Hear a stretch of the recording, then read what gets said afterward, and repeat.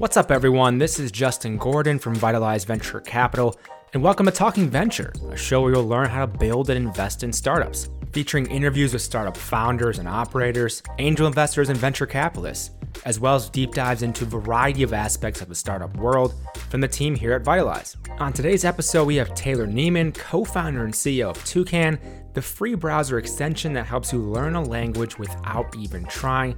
You can learn more at jointoucan.com. Let's dive in. Taylor, welcome to the show. Thanks so much, Justin. I'm super excited to be here. Yes, always excited to talk about Toucan. What you guys are doing is so unique, so special, obviously helping a lot of people, and seeing even the growth on Twitter, you kind of building in public and sharing your growth numbers is exciting. And for people, though, who don't know Toucan, what is this company doing today, Taylor?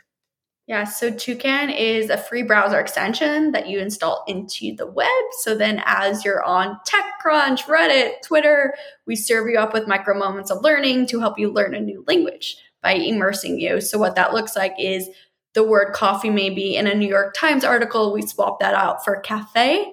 And through context, your brain does the magic and helps you learn that new language. Yeah, and for context for this thing, I mean, this is... people know browser extensions, they've seen this, but having seen the product like myself, when I've used it before, it's so easy. It's so easy to go through and you just kind of, you see all these words that pop up and everything. Where did the idea for this even come from, Taylor? I'm curious. Yeah, so all three of us co-founders, we've worked in some of the best consumer tech companies here in Los Angeles. Headspace being one of them, where we were some of the earliest employees, also Riot Games and Prey and Fair. And through all of these experiences, we learned how hard it was to steal even 10 minutes out of people's very busy days, right? Because time is so hard to take from people because you're not just competing against friends, family, work, and school, but also Netflix, Spotify, TikTok, Clubhouse, everything and anything. So with Toucan, when we started thinking about education and asking the question, how do we get people to learn, but also learn every single day something new? We decided we can't compete for time. So with Toucan, we decided let's intentionally layer on top of existing behaviors, meet people where they already are throughout the flow of their day. And that's how we landed on a browser extension as our first product vertical. And for us, at Vitalize, investing in different companies, we're looking at early stage. We're always looking for kind of that founder product or founder market fit. For you and your team, like, why an education product? I'm curious. Yes. So many reasons around education. Like, education is something that we are so passionate about as individuals, especially languages. Like, that is the thing that not only creates relationships, human empathy from humans to humans, and is also a human universal need, but lifts people out of poverty, like does massive things. And the ripple effects that this could have on the world was huge. Like, we've always been mission-driven founders that looks at, okay, we can build a massive business that we intend to return a lot to the funds that invest in us, but also this will do a lot of good in the world. And to that point too, so with this, when you had this idea for it, you're going to do a browser extension. How do you get the word out? How did you start to actually get the distribution, figure out what channels you wanted to use? Because as startup founders, there are so many options. People are going to think Facebook and Instagram. There can be some organic routes. Like, how did you choose to get distribution for Toucan initially? Yeah. And even with the first version of Toucan 2, it was so ugly. It was beautiful. And it was a terrible user experience to start. If you can imagine the word "the" being translated every single time you see it on the web into Spanish.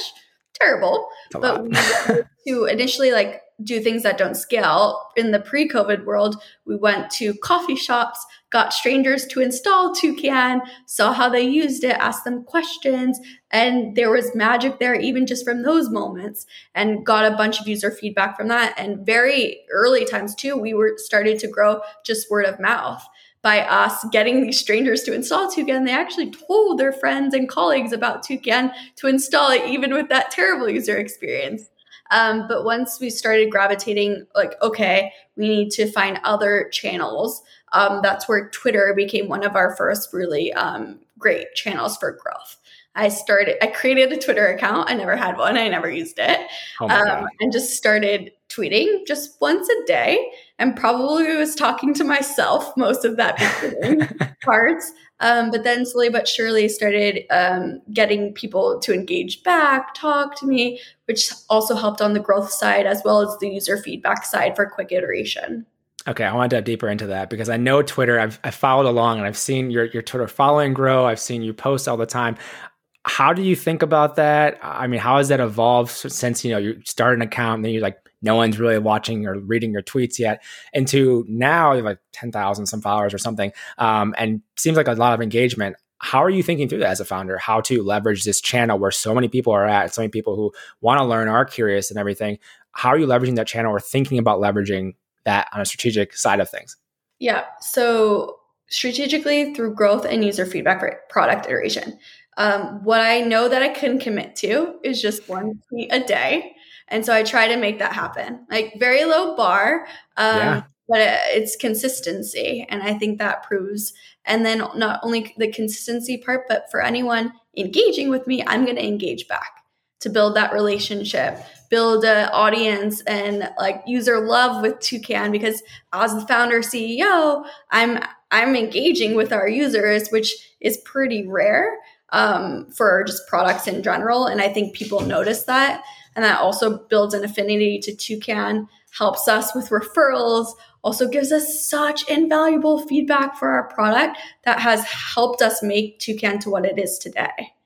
So when you're saying that, like what types of things then would you tweet around getting feedback or around like what in general? Because I'm just trying to think of other founders who may want to use Twitter. And I know a number of founders, like one of my friends, Laura, she's just got on Twitter as well, actually, for her company and her consumer company.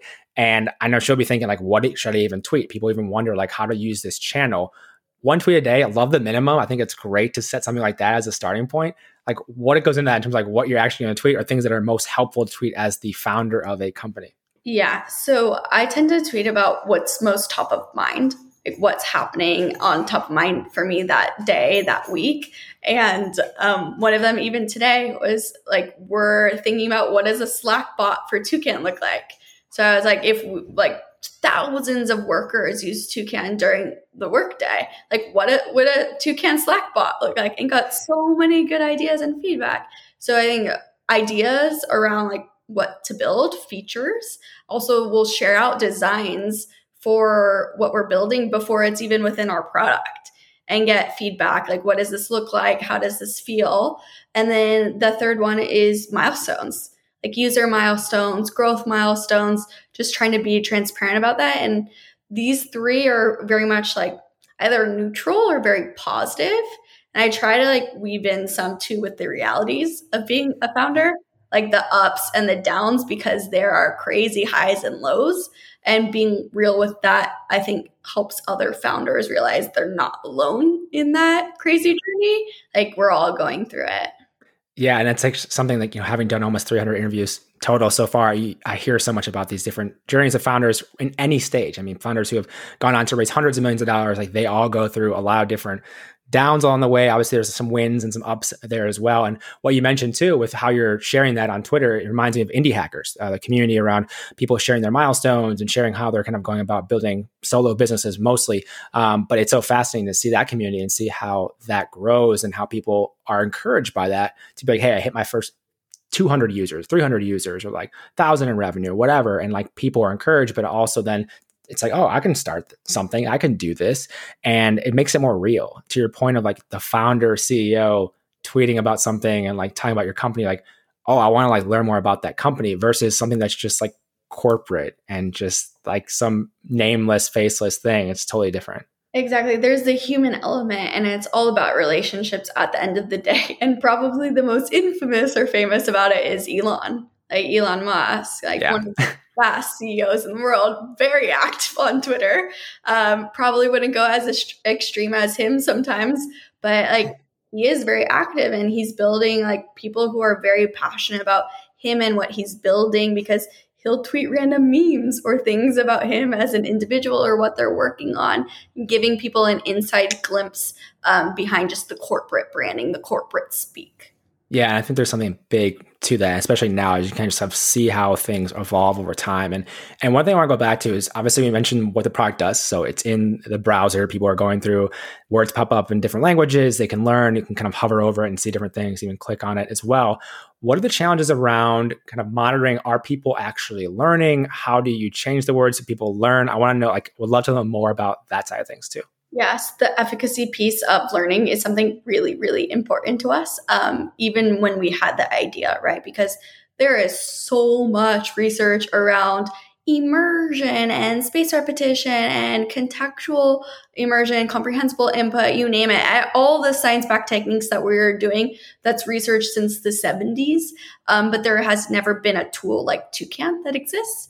And as founders, it was a very similar jump that we had to make at Headspace, right? Because there was so much research around meditation, but not yet Headspace as a tool for meditation. So we're in the similar process. But what's very unique about Toucan is you can visually see your progress as a user, right? You might come in, words and phrases sprinkled here and there. In 6 months from you starting, your page may be 75% of the way covered up.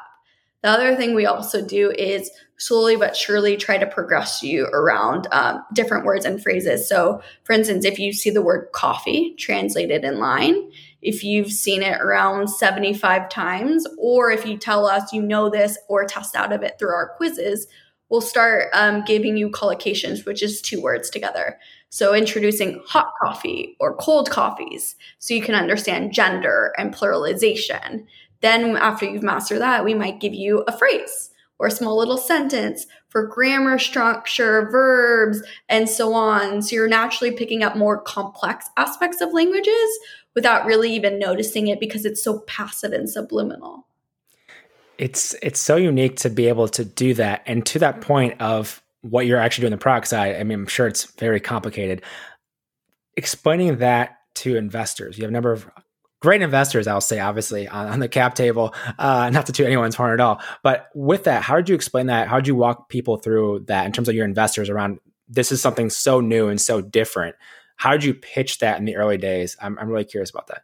Yeah, and it's like the newness from a learning perspective, but also from a consumer behavior perspective, right? Because so many investors and are looking at the metrics of like active engagement, like how much time are you taking out a day? We're with people 5 hours a day, and we have that permission because we are passive and subliminal, and we lean in when our users tell us to lean in, and we lean out when they tell us to lean out.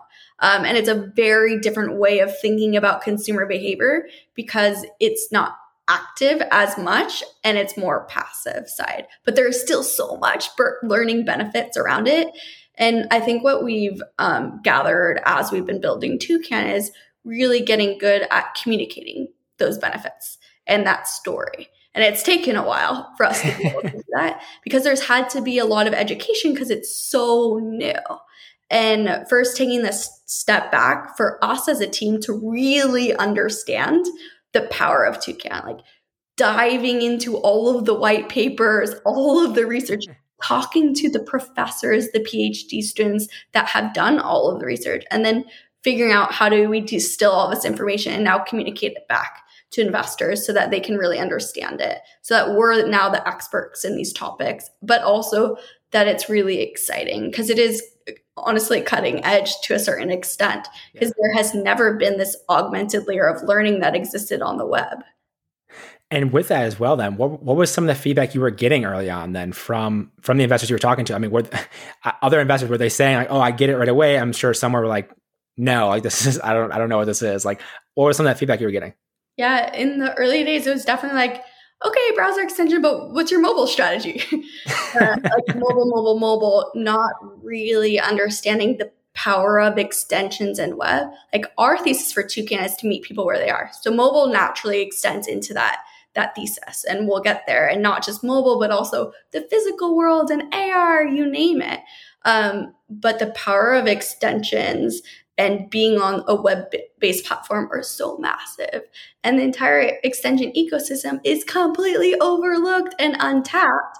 And so that even that piece, I had to do a lot of education over because if you look at the 2 biggest extensions, Honey $4 billion exit, as well as Grammarly printing hundreds of millions of dollars every year. They didn't have a chance for like early stage investors didn't really look at them, right? Because Grammarly bootstrapped for 10 years and then raised $100 million round. And Honey like initially tried to fundraise but couldn't because investors didn't really understand it. So they just became profitable and then set their own path forward. And so Toucan was one of the first times that investors were looking at an early stage browser first product that also was in education and language learning. Yeah, how crazy is that? I know one of the co-founders, I want to say it was one of the co-founders of Honey, came in to speak in the MBA class at USC, and they talked about those struggles early on. Like no one got it. No one understood what they were doing, and they couldn't see the value of it. And then obviously the people who did bet on them did really well, and it helped a lot with the LA ecosystem of startups to have Honey have such a massive exit. But it's opening the door for more ways to learn. Obviously, you're proving that with Toucan as well. And on that note of mobile, we had that as one of the Twitter questions around like, that seems like a challenge to execute mobile for your existing product. Like, how are you thinking through that? How do you plan to tackle that? Where does that even come into play? Because I mean, one thing at a time, I'm curious though, how are you thinking about mobile anyways? Yeah. So you're spot on. Like there's so much opportunity for Toucan, like new product verticals, new content verticals. So what we've really noticed is focus is key first, like Toucan to dominate the web, like Chrome first. We're about to launch Safari. Next week it goes live, then Firefox Edge. So we'll be across every extension ecosystem. Then that gives us the ability to be like, we've proved out this completely new consumer behavior and people love Toucan. Now let's look to mobile because we're with people 5 hours a day as they're browsing the web. Now let's be with them another 5 hours as they're using their mobile devices, which is really cool to be able to do. So we have mobile browsing, right? As well as layering on top of the most popular social apps, messaging apps, like doing direct partnerships with these developers, strategically bringing on investors that can help us form these partnerships that we're already speaking with, but then bringing Toucan on top of mobile. And we've had an amazing reach out from mobile device like carriers and browsers already trying to bring Toucan into the browser ecosystem on mobile, but it's just a matter of timing for us.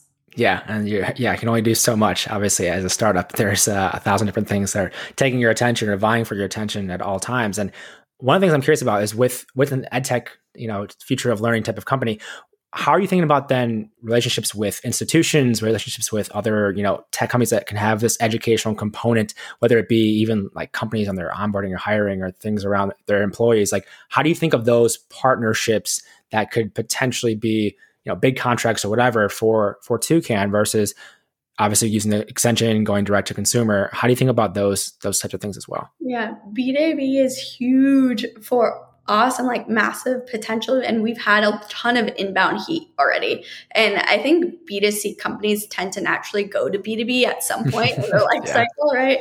And at Headspace, we were B2C to start. And then I started playing around with our B2B product business unit. Before we even had a B2B product, it was me coding up landing pages, putting on logos of these companies, and then selling it into the orgs. And with Toucan, also education as well as the workforce. I never realized how big Chromebooks are across the education system. They are everywhere. I never had one in school, but they are all over the place.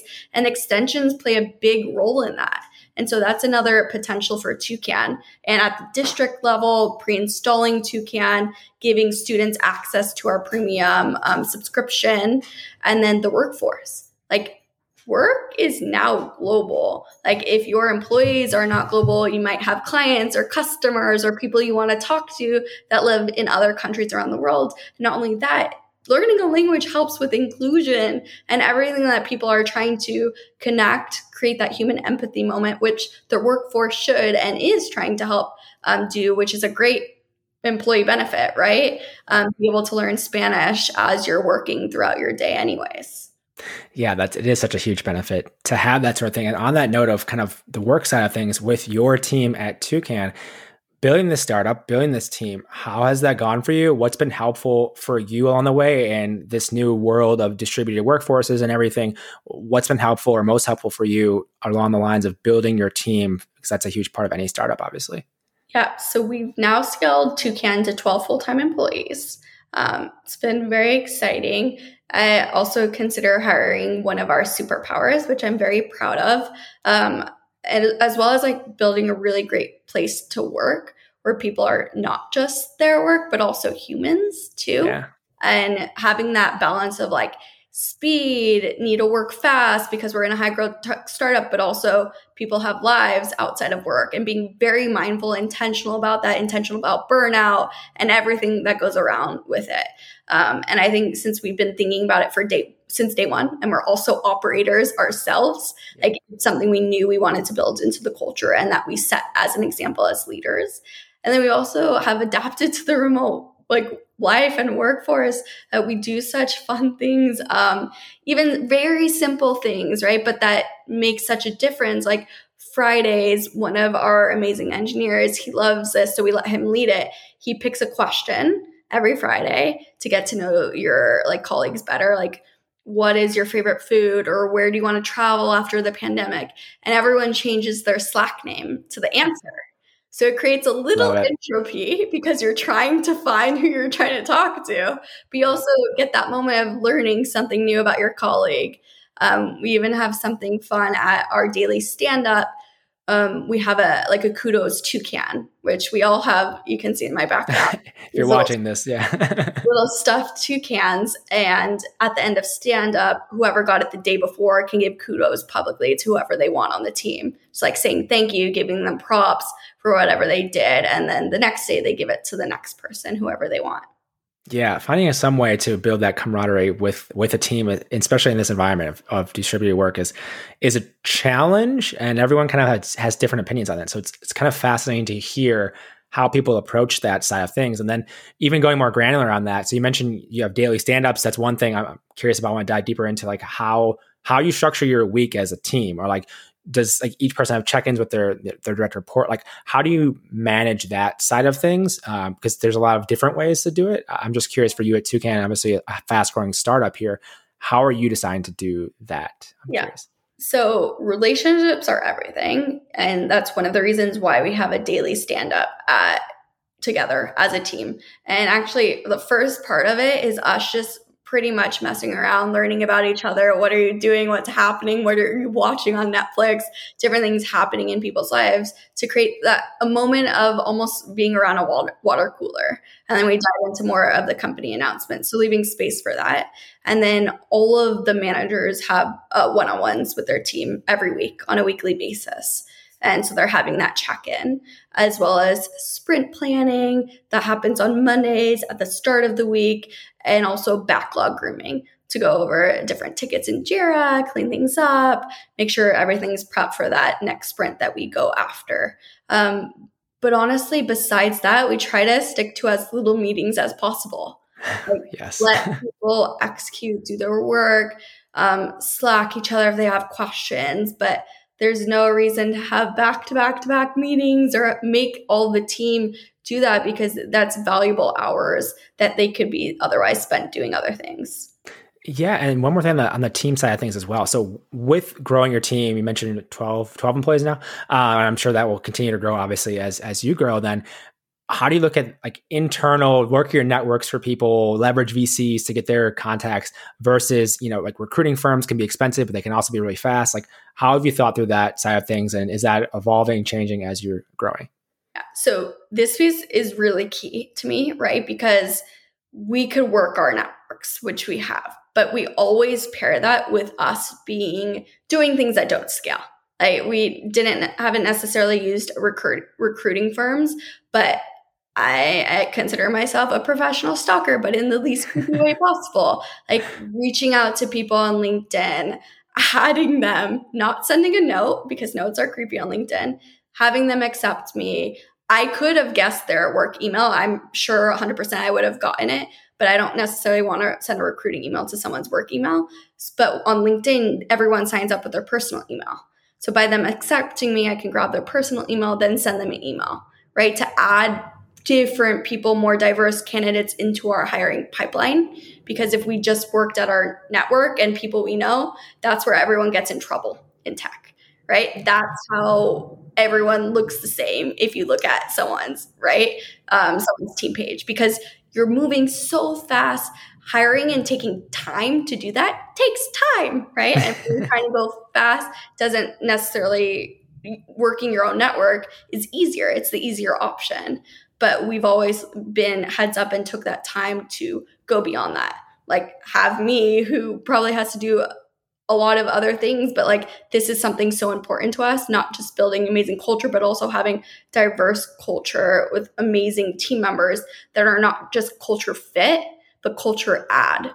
Like we're adding to everything, not just trying to fit into the mold.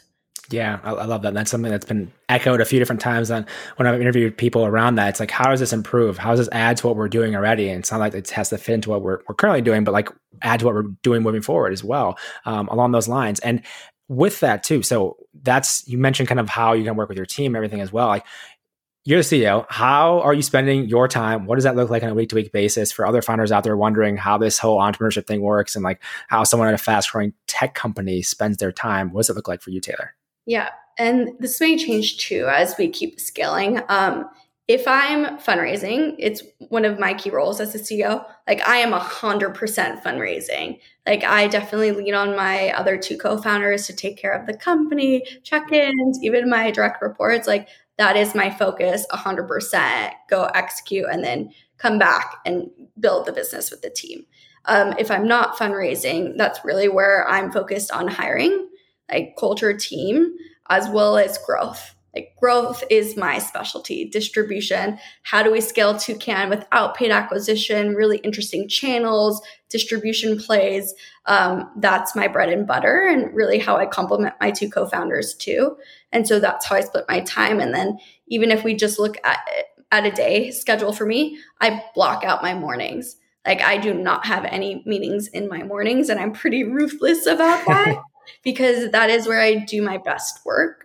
And then I leave the rest of the day open if I need to have external meetings, talk to people, do anything on press, PR, partnerships, to really do things in collaboration with other people. Yeah, I think that's a great way to structure the day. And I found a pretty similar schedule. Typically, I prefer to do the kind of deep work stuff, especially like the creative work side of things for Vitalize. A lot of that work gets done typically in the morning. Same with the other stuff with Just Go Grind podcast. All of that creative work, I tend to do a lot of that, like editing and like more like thinking through that side of things earlier. And then in the afternoon, some of those other things around, again, like interviews and those types of things as well. I think every founder has to figure out where they're optimal. I always tell people like managing your energy, not necessarily just your time. It's like when do you have the most energy for certain tasks? And if you find out when that is, and you can kind of adjust things. Because for me, like I get energy from doing these calls, doing interviews, like that gives me a lot of energy. So naturally in the afternoons or later on when I'm losing it and it's falling off, then you get a boost again when you talk to people and you hear about Toucan, for instance, and what you guys are doing. It's another exciting thing there that I think is just really helpful for people as well. And going back to that point of like the two main things you're doing, one being the distribution, two being the investors and kind of fundraising. I know from your last fundraise, at least when you closed your seed, you closed in like 3 weeks, which is incredibly quick for founders out there. Like I've talked to other founders who have closed in like 6 to 10 months. Like it can be a long process, a slog. Take me through how that came together so fast, because I think other founders would find that useful. Yeah. So something I did strategically when we first started Toucan is starting to build those relationships. So I mentioned our very ugly MVP when we first had it, that also if you probably installed it, we broke your computer at that point.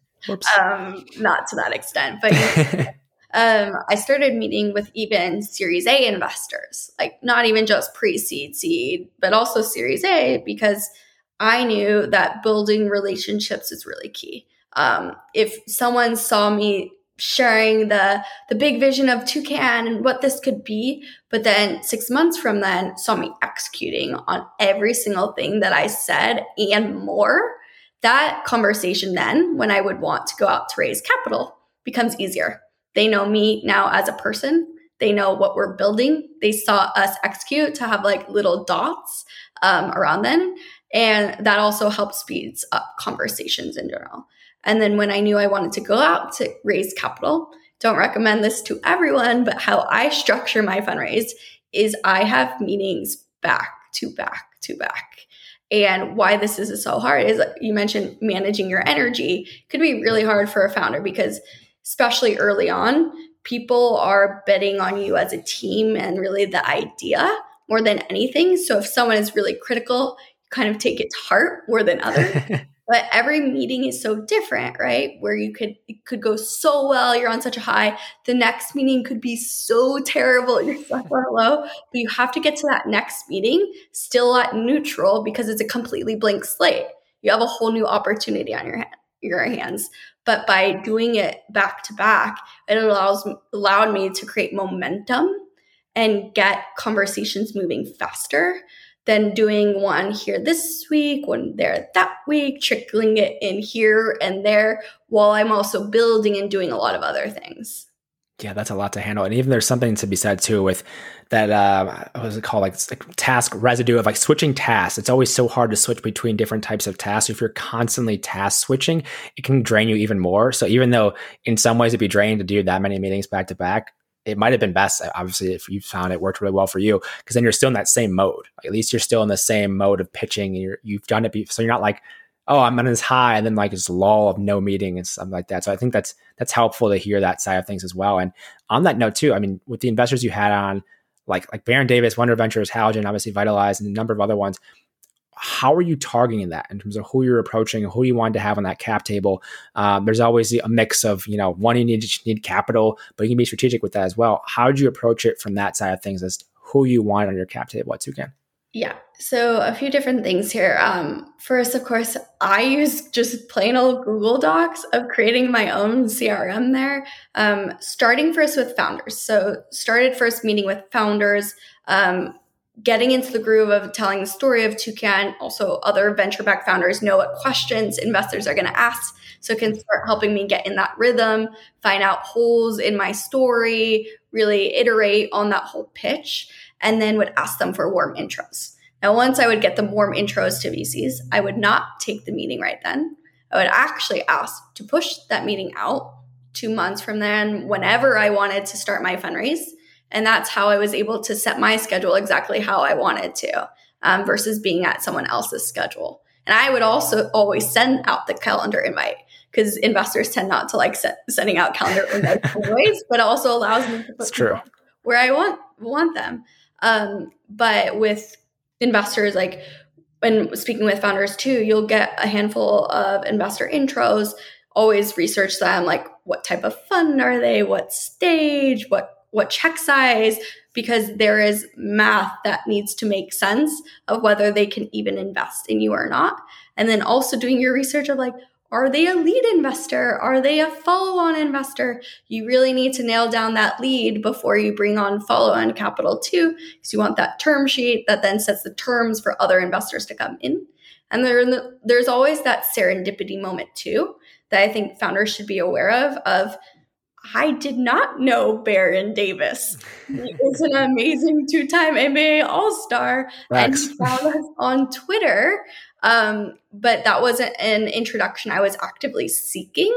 It happened serendipitously, but making room for that within my calendar to make sure I'm able to take introductions or speak to people that I didn't plan for. And I think it's worth noting that our lead investor at that seed, GSV Ventures, I did not know GSV. They were not on my list to start with. And they were an intro from an investor that we knew in Los Angeles. We knew they weren't a great fit for us. And they're like, you have to talk to GSV. And we're like, okay, yeah, I'll take the intro. And then they ended up being our lead and such a perfect fit for us, such a perfect investor. And we're so glad to have partnered with them.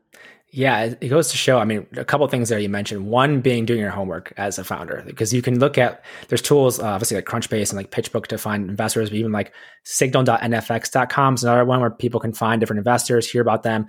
I know like a lot of times you can do checks on them by talking to their CEOs to be like, are they legit or not? And then like finding like GSV, for instance, I mean, yeah, ed tech investors who have, I think, like 7 unicorns now in their portfolio, and they're killer. They're awesome. So that's like, you can do that by doing your research as a founder to figure that out, which I think is really important. And the other thing you mentioned, which also I want to highlight because I think it's important as well, is the idea of like engineering serendipity. So being on Twitter and these other types of things, being in the venture side of it now, for me, I see how much we use Twitter and VCs use Twitter even more than I ever thought before. And deals get done through Twitter and they get found through Twitter. And as a founder, you mentioned the one tweet a day, like that little investment of a tweet a day can engineer serendipity to get another investor that could put hundreds of thousands, if not millions of dollars into your company. So it's like, why wouldn't you take that chance at least to like give yourself the possibility of finding that, which is why I think posting that content is so vital and can be so important for founders to do. Right? The ROI of just a few lines of text, like I can't even believe it. And I think you're right. Like founders don't realize that basically every investor is on Twitter. Like they are there. And even if they're not active, they're watching. Oh yeah. That's the thing. They're definitely watching, regardless of them posting or not. They're watching. And I see that, you know, people have found us and pitched us, DM'd us through Twitter. And it's like, great, we're open to that for sure. And as you see this world kind of shifting towards that and people accepting that, like they pitch more and more. And more investors are not requiring a warm intro. They're allowing you to pitch them cold through Twitter, through whatever platform, or just email them, whatever. And that's going to, I think, continue because if you want to have an advantage on the investor side, like you have to be open. Otherwise, you're going to miss out on some things that could truly be gems, which I think is important for founders to kind of understand that as you're building your company and thinking about who you're going to pitch and everything too. It's like, yeah, shoot your shot, try for any company. Really, cold emails, cold DMs, like you gotta try. And if that doesn't work, like try another way, or maybe a different partner, or try to work a founder or a founder you know that's on their portfolio. But cold emails and cold DMs are really magical. Yes, absolutely. For more reasons than one. And one thing I want to go back to is as well with the distribution side. I know you mentioned organic word of mouth. You've done tremendously, like I said, and you're 50,000 plus users at this point as well. Let's talk more about the Own the Word campaign, how that came about and what that kind of consists of for people. Yep. So that definitely plays to our strength on partnerships distribution. So we were looking at our product and there is a bunch of these words and phrases across of it. And we're like, wow, this is almost a partnership playground. If we give a piece of a dictionary to not just our users, but companies and brands that might want to own these words. So if you see coffee, it may be translated in line as cafe. You hover over it, you see morning brew newsletter, owns it. Like that's not only super fun, but we can also give a link to morning brew newsletter that they can share across social, that they now own the word coffee, which is a really fun thing to say for someone, whether it's an individual person, a user, or also a company. And that gives Toucan even more eyeballs. But I think what's important to note is our team has very much like experimentation before we commit, like small tests before we dive in with engineering resources. And so when we first launched Own the Word, it was completely manual. We had a Google form that people can input like what word they want. And then I had people Venmoing me their own words and phrases. So I had top tier Series A investors Venmoing me, the NBA Venmoing me, like all these crazy brands and individuals were on my personal Venmo. And then on the back end, when we launched it, we were scrambling to create these landing pages to make it look seamless, even though we hadn't yet put in the engineering resources. But even that day and that week, we're like, this is big for us. And so we're like, okay, test successful. Let's put in the engineering resources to automate it. On that note with testing, and that's something, yeah, I think we've heard a lot about from startup world in general of like A/B tests and testing different things out. And are there any examples that are, I mean, it's pretty relatively new company in the last 2 years here, but any examples of tests that like really failed or like why they failed or things that just didn't go well or things that you're like, why they didn't go well or why you decide to move on from that? Because I think that's just as important as testing is like how to decide to stop something. Even when someone has a company, it's like when do you decide to quit? Any examples that come to mind for you, Taylor, around that too? Yeah, for sure. We're testing all the time. The most obvious one for me is we have this big vision for Toucan, right? Meet people wherever they are, whether that's web, mobile, physical world, you name it, as well as different content verticals. Like we're laser focused on languages right now, but we think our tech and we want our tech to eventually help you learn history or science or math or venture capital lingo, sports trivia, you name it, whatever you want to learn, we want to help you learn. And very early on, we were trying to go after our big vision really early. And we had limited resources, a really small team. And we realized that we actually need to like focus and take a step back and double down on one content vertical, really nail it and focus there before we start expanding. And I think early stage founders tend to like want to go after the big vision or want to do everything at once, but being really mindful and honest and ruthless with yourself and also your team on what do you want to focus on right now, and then double down on that. Yeah, that's so important. And that's something that a lot of founders have mentioned to me previously when I've interviewed is around that focus. And just the more you can be laser focused around what you're doing and what makes you stand out, then you can expand from there as you grow, as you get more users and everything from there. And with that as well. So understand that you obviously want to be focused now, but there's this massive, massive vision you have for the future. What is it that helps you decide on what will be next, how you prioritize? Because again, we're trying to talk about this a little bit already with different channels, but I'm curious, like in general, with the things you're doing and want to expand this massive vision you have, what goes into that prioritizing in terms of that roadmap for you guys then? Yeah, so we're actually in the midst of doing all of this right now too. Even with the focus on languages, there's still so many things we have to prioritize, right? Because we could launch Safari, we could internationalize Toucan, launch our languages back to English, Firefox, like new platforms, new languages, launch Mandarin, you name it, as well as like feature iteration.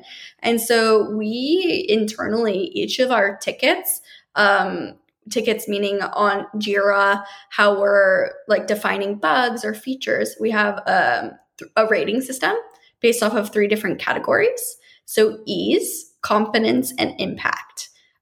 We let the team rate them around up to 5 each. And so it could be a 15 total.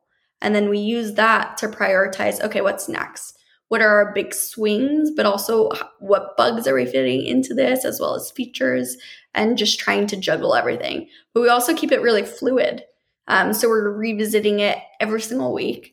And it's not something that stays stale. We don't look at it for 6 months and just stay on the same product roadmap because we set it and that's how it has to be. Like we're always changing it and updating it based off of priorities.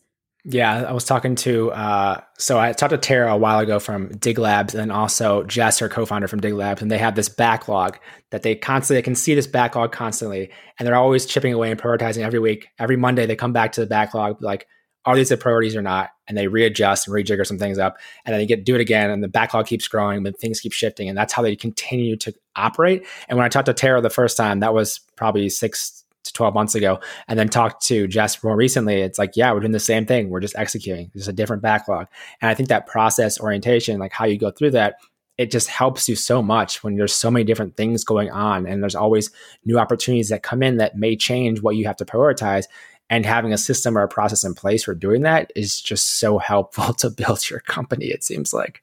It's really important. And one of the things as we kind of wrap things up here, I wanted to ask, because you're obviously in an educational company as well, what do you think the future of learning looks like? Obviously, Toucan's using the browser and web here, but what does the future of learning look like? I'll just leave it open like that. Yeah. So what we're leaning into it, also what I'm really excited, hopefully more and more companies and just people are building for is like building for people as humans, right? Like not just as an educator or a student or like the classroom as we know it, right? It's what a lot of people did when we look at apps or website. Like let's digitize the classroom. Like great as we have technology, but actually like people are living and it's really hard to set time aside to do that. And that's why we see terrible retention rates and terrible engagement rates across edtech companies, which is really sad. It's great that they're making money because people pay up front and want to. They have high intent and hopes, and then they don't actually use the product, which I think is a massive loss. It's great revenue for the company, but the ripple effects don't really make a difference at the end of the day. And so what I'm really hopeful for companies to be thinking about the future is like, how do we get people to learn?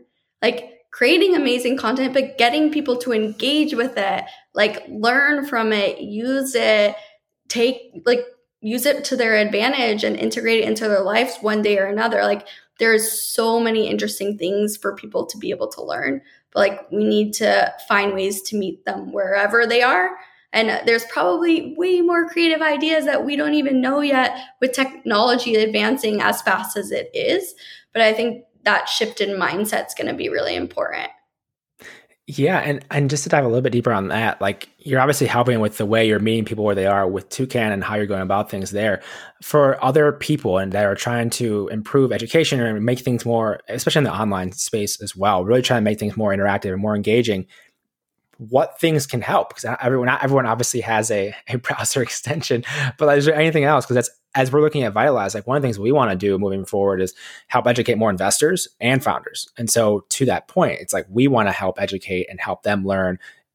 I'm always wondering how to go about that. And I would just love any thoughts or feedback you have on how people can make learning more interactive or improve upon that as well. Yeah. So I would say like what I was mentioning, like look where people are. Like, okay, you may not build a browser extension, but can you create a WhatsApp group or a text message that gets sent out every day? Or can you tweet things because people are opening Twitter, that they're going to read it, or TikTok? These like different places that people are where we know that they're consuming content. Can we do that instead? And also more in bite size that then hopefully then they leverage off of that to go deeper into something else, right? It's like one of the things that we love about Toucan is like all the partners we can work with. Because if you are taking time out of your day, that's great, and we can work with them. But you need to start somewhere to kind of get someone interested in that topic or educated in that way or whatever you're trying to convey over to the consumer before they dive deeper at that first lunge. Yeah, which is why I think Toucan is so great. And now I think of like the top of funnel almost of like you're starting with that, but like you said, your vision for Toucan is so big with what you want to do educationally, but you'll have that foothold and stronghold where people are already, and like you can start with that top funnel almost type of thing. And then even like what you mentioned with Twitter and kind of the bite-sized content, like those clips and those little things, those tweets, that's the start. And then a lot of times people end up going into a newsletter, or then they go to like an online course or something engaging, or a cohort-based course. You see some of those companies out now with like companies like Maven or something, they're trying to do more education in that way. It's kind of fascinating to see how that leads into a deeper and deeper level where people can actually learn. And that's the actual, like, that's the point in the end, is to help them learn. That's why, again, just to circle back, I just love what Toucan's doing for that reason. And for you then, as we close things here, what other advice or anything else that you have for other founders, early stage founders, that's been helpful, in your journey that might be helpful for them as well? I think taking the time to build relationships, whether that's with investors, with your team, with future team members, customers, users, like that takes time and effort. And when we're all going so fast, it almost feels like, should I be doing this? Should I not? But we're all humans at the end of the day. And this isn't all just transactions, and it shouldn't be. And you should be building those relationships because it also shows you who you want to work with, right? And even if you look at your cap table, like we intend to make all of our investors a lot of money, right? And like we want to make sure there's good ripple effects in the world with that. And so in order to figure out who might be able to do that, it takes time to build those relationships with people and see who we want to work with. Even team members too. Like when you're so early, it's so important bringing on team members that like add to the culture and that also are not toxic in one way or another, but you're not going to necessarily figure that out just from one interview right off the bat. Yeah, I love that. And Taylor, where can people go to find Toucan, learn more about Toucan, start with Toucan, and also connect with you if they would like to? Yes, so you can download Toucan at jointoucan.com right there. And then I am on Twitter. So at Taylor, TAYLOR _Nieman, NIEMAN. Perfect. Taylor, thank you so much for coming on the show today. Of course. Thank you so much. And thank you everyone for listening too. Hey, Justin here again. Thanks so much for listening. If you want to learn more about us, head on over to vitalize.vc. You can also follow me on Twitter at JustinGordon212. Have a great day, and I'll talk to you in the next episode.